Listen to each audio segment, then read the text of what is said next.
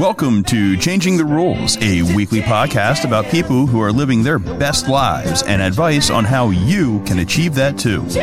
Join us with your lively host, Ray Lowe, better known as the luckiest guy in the world. It's gonna have to be a different man. Time may change me, but I can. Hello, everybody. My name's Ray Lowe. I'm going to be your host for today on Changing the Rules.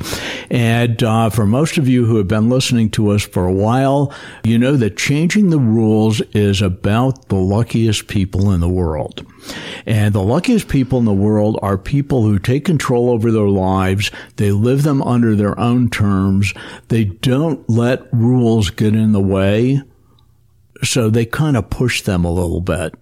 And they make sure that they enjoy their lives and they take control of them. You know, I think it was the Apple guy, Steve Jobs, a while ago, who said, you know, when you live your life under somebody else's rules, you're not living your own life. And we have two people with us today. Actually, we have 1.5 people with us today. So we have Peter and Joyce Debarger. And Peter is entirely here. He has his voice. And Joyce came in later anyway, who doesn't have a full voice today. She's going to make comments and keep Peter straight. So Peter and Joyce are a couple of people that I happen to meet where I live at this wonderful place called Willow Valley. We had dinner together one night. We started talking about travels, and all of a sudden we couldn't end the conversation. It just went on and on and on and on. And I think you're going to see some interesting viewpoints today. Now, last comment before I let Peter go full force here is that the luckiest people in the world seem to like to travel. It seems to be a big part of what they do. But sometimes they don't take the time to think through some of the reasons why you have to schedule travel in certain ways in your life.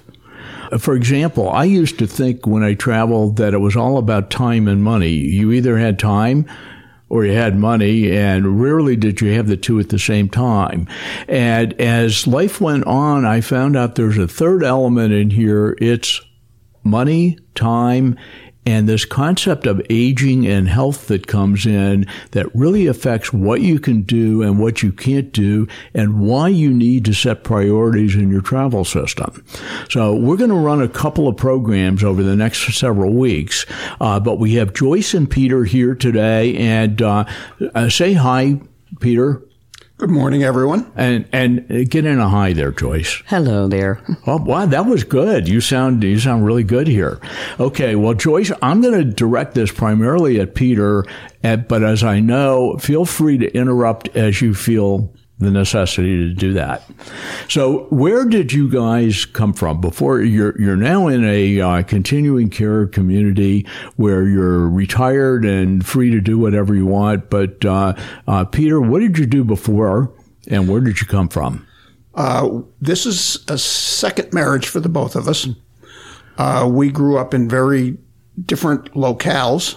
I was born in upstate New York, lived most of my growing up time in Massachusetts. After I was married to my first wife, I have a degree in civil engineering, and I was working for various government agencies and consulting engineers. After I got divorced and met Joyce, we moved originally to Marlton, New Jersey, where I was working. And then when we were both retired, we moved to Pennsylvania for tax reasons mostly, and into a 55-plus community in Coatesville before we moved here a year and a half ago. Cool. And Joyce, can you get into a couple words of where you lived? I grew up in southern New Jersey in Gloucester County and spent all of my growing up years there. Came to the Philadelphia area for nursing school and met a guy when I was there and never went back to New Jersey. Spent all of my adult life in Delaware County, Pennsylvania, until I met this guy. Okay. And then you just took off and you saw the world, right? So my understanding is that the two of you have compartmentalized a little bit of this. You've been throughout the world, but you've spent a good percentage of your time in the USA, and you've done some unique things. So let's talk real quickly. Peter, where have you been in the world? Just give us a quick overview. In the world, I have been to 5 continents. The Army, bless its heart, sent me to Korea back during the Vietnam era, for which I was very grateful. After my first wife and I didn't travel much. After Joyce and I got together, we have since been to Africa on a safari in East Africa, Kenya and Tanzania. We've been to South America on a Rhodes Scholar trip to the Galapagos Islands and Machu Picchu. We did about 10 years of RV travel around the United States and Canada. Okay, and Joyce, what was your experience in world travel before you started to see the USA? My first husband was involved in air freight trucking. We had a big connection with the airlines, so we could get trips reasonable in spite of the fact that we were young. So we were in Rio in South America and Brazil. We were in Italy. We were in Europe in general a couple of times. So that was really before I met Peter. Yeah. You know, let's take a quick minute, and I'll try not to strain your voice too much here, Joyce, but you made a comment when we were kind of talking before we turned the mics on here about the fact that you've done winter travel. You had a mother that didn't particularly think you were doing the right thing. My first husband's business was 24/7, very stressful. We decided probably when we were about 30, maybe 32 years old, that we needed some time alone. So we just started taking winter trips down to the Caribbean or whatever, just a time for us. We had 3 little kids. My mother would come and babysit willingly, but with a word of, I can't believe you're leaving these kids. People wait till they retire for this kind of travel. Fast forward a few years, my first husband passed away at 47. I turned to my mother and said, well, if we hadn't done those winter trips when we did them, he would never have gotten to do them. And you know, this is a really important point. You know, it's a big world out there.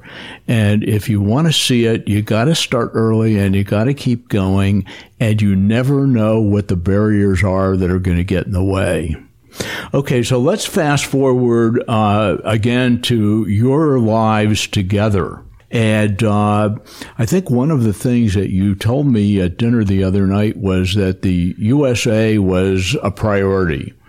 And you did this via RV, and you did some interesting things. So let's describe this RV for us, Peter. We had decided that to do the traveling that we wanted to do, we would get a travel trailer, and after doing some research, we decided that what's known as a fifth wheel was the best fit for us.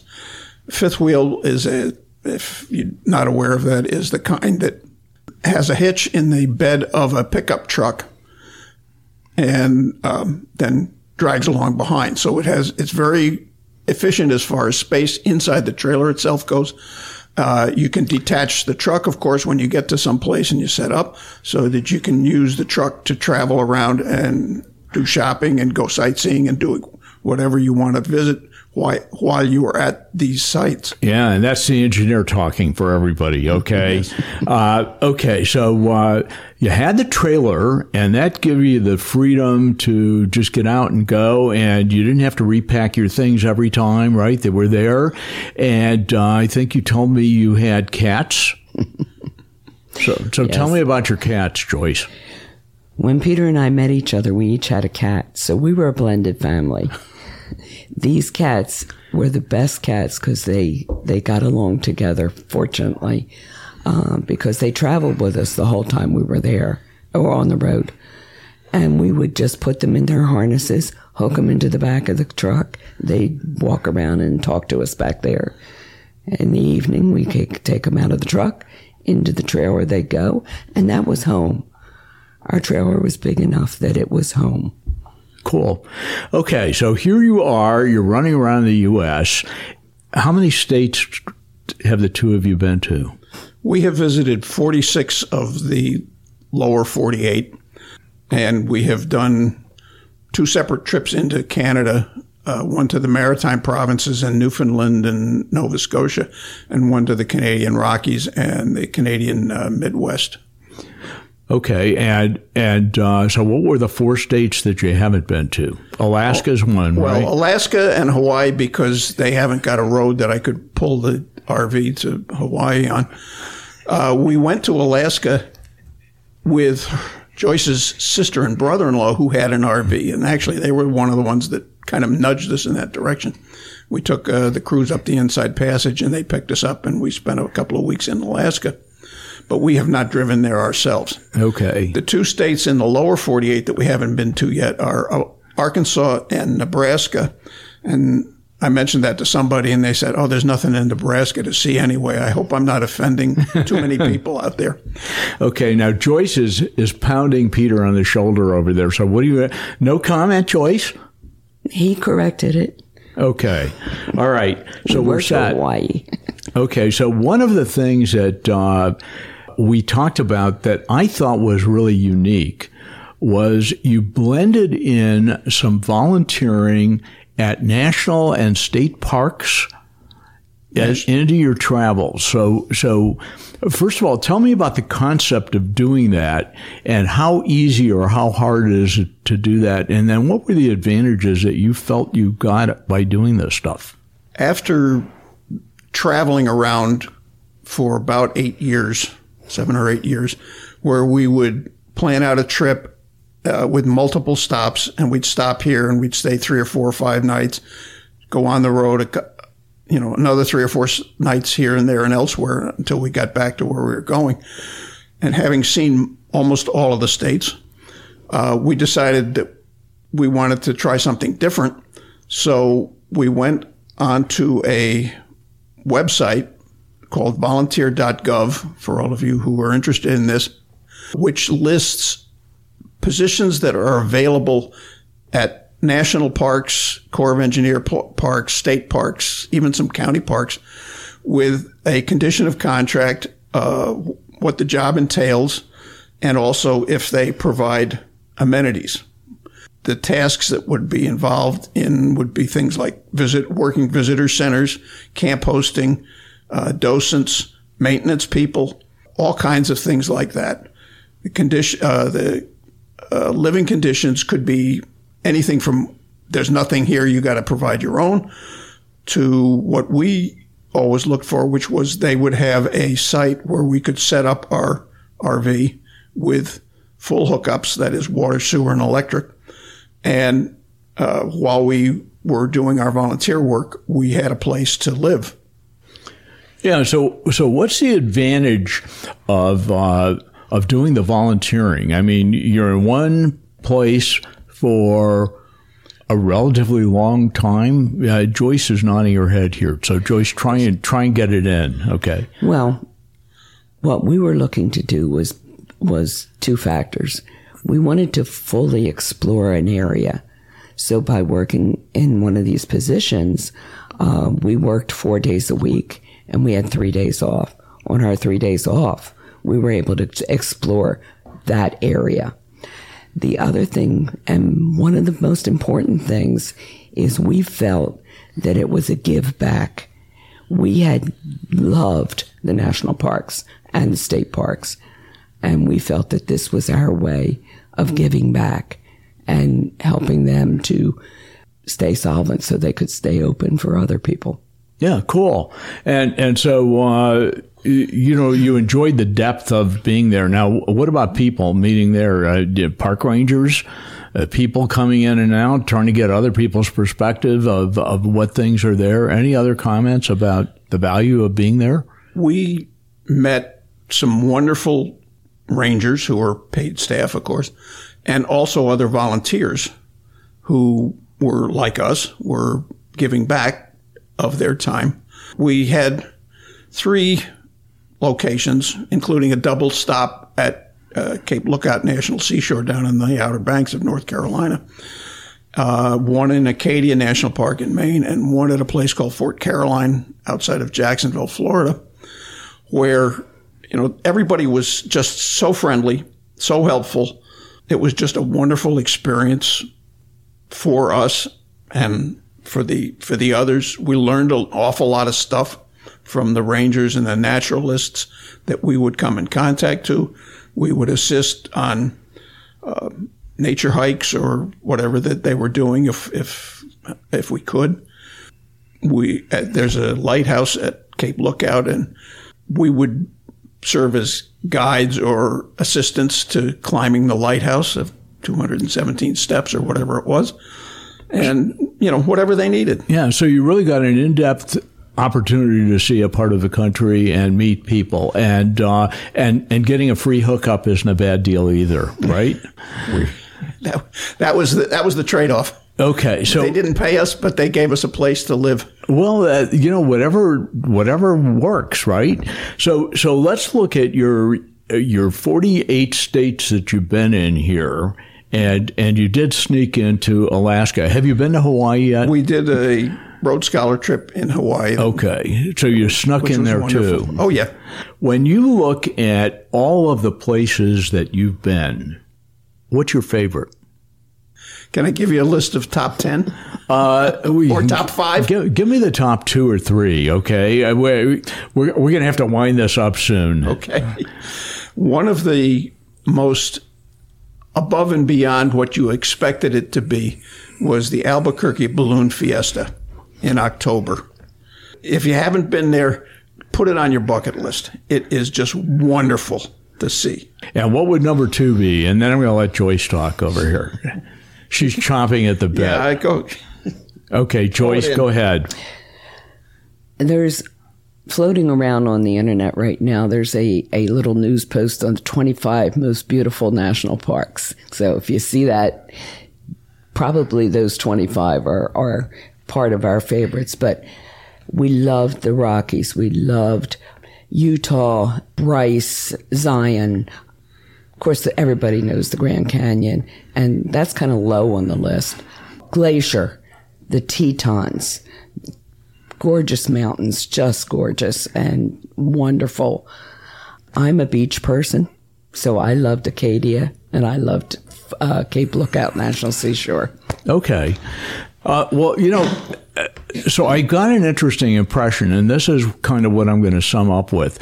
We have a group of people, we call them our luckiest people in the world, and they're ready to go out and travel. And often they start when they're a little younger and they're busy. And the traditional thing is, well, you hop down to the islands for some R&R. And there certainly is nothing wrong with that. And each island has its character too. But I think you guys have found a way to get some depth into your travel. Let me ask a question about what's changed over the years in the way you travel. We were all young once, we're older now, okay? So what's changed in your priorities in terms of what you plan on doing when you travel and things like that? What has changed? Well, we have sold the RV. So from now on, it's going to be road trips. There are a lot of one-day trips leaving from Willow Valley that are within a day that I would recommend. Okay. Gettysburg, if you're into the Civil War, of course, Gettysburg and Antietam, Sharpsburg battlefields. The Flight 93 Memorial out in Somerset County is heartwarming, wonderful. The ones in Philadelphia. Okay, so are there any things? Are you doing any mountain climbing in the next couple of years? Well, one of the things with our increasing age has become scaling back both the distance and the vertical distance that we can travel. When we were 10 years younger and we were out in Glacier for the first time, we would do 8 to 10 mile hikes that included 1,500 feet to 2,000 feet of vertical elevations. Now we look at it and say, well, if it's more than 3 miles, it's probably too much. If it's more than 500 feet vertical, it's probably too much. We probably don't want to do that one either. So that's how we have aged. Okay, well, unfortunately, we're at the end of our time, and I want to thank you, Peter, for your expounding comments, and Joyce for your more diminished comments. We're going to do another one of these at some time soon, and it'll all be about Joyce instead of Peter. But I think what I want to leave people with is that there are different ways that you can travel. You can take the cruise ship and you can go in and out of ports in the course of a day. We're going to bring in some people who have actually done things like walking the Camino in Spain, where it takes days and days and days to get things. We have this perspective here of traveling by RV and seeing in depth the United States. We have the thinking here of staying at a national park, where you can get a little more in-depth relationship building. So there are all these things to think about. And I think what we want to think about particularly is that there are 3 things that come into play. It's money, time, and this concept of aging. And don't diminish the aging thing. There are things that we can't do today that we used to do really easily. And if you put them in perspective, they work. Okay, so thanks to Joyce and Peter for being with us today. And Dale, who is our engineer today, will you sign us off, please? Thank you for listening to Changing the Rules. Join us next week for more conversation, our special guest, and to hear more from the luckiest guy in the world. It's gonna have to be a different man. Time may change me.